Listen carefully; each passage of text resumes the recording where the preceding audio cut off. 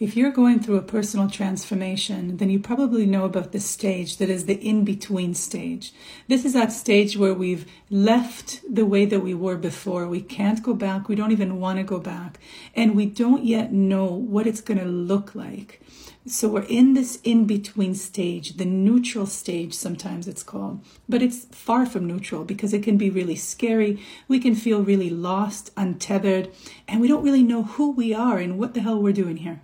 When you're in this stage, you're kind of like a lobster that has shed its shell and hasn't developed, hasn't built a new one. And often what we do with those lobsters is we put them in isolation because this is a time for introspection. This is a time to spend some time with yourself and get to know who you really are. So if you are in this in-between stage and maybe you're feeling lost, here's what I suggest. Look back at your life and remember a time when you felt content or even joyful. And I want you to examine that time.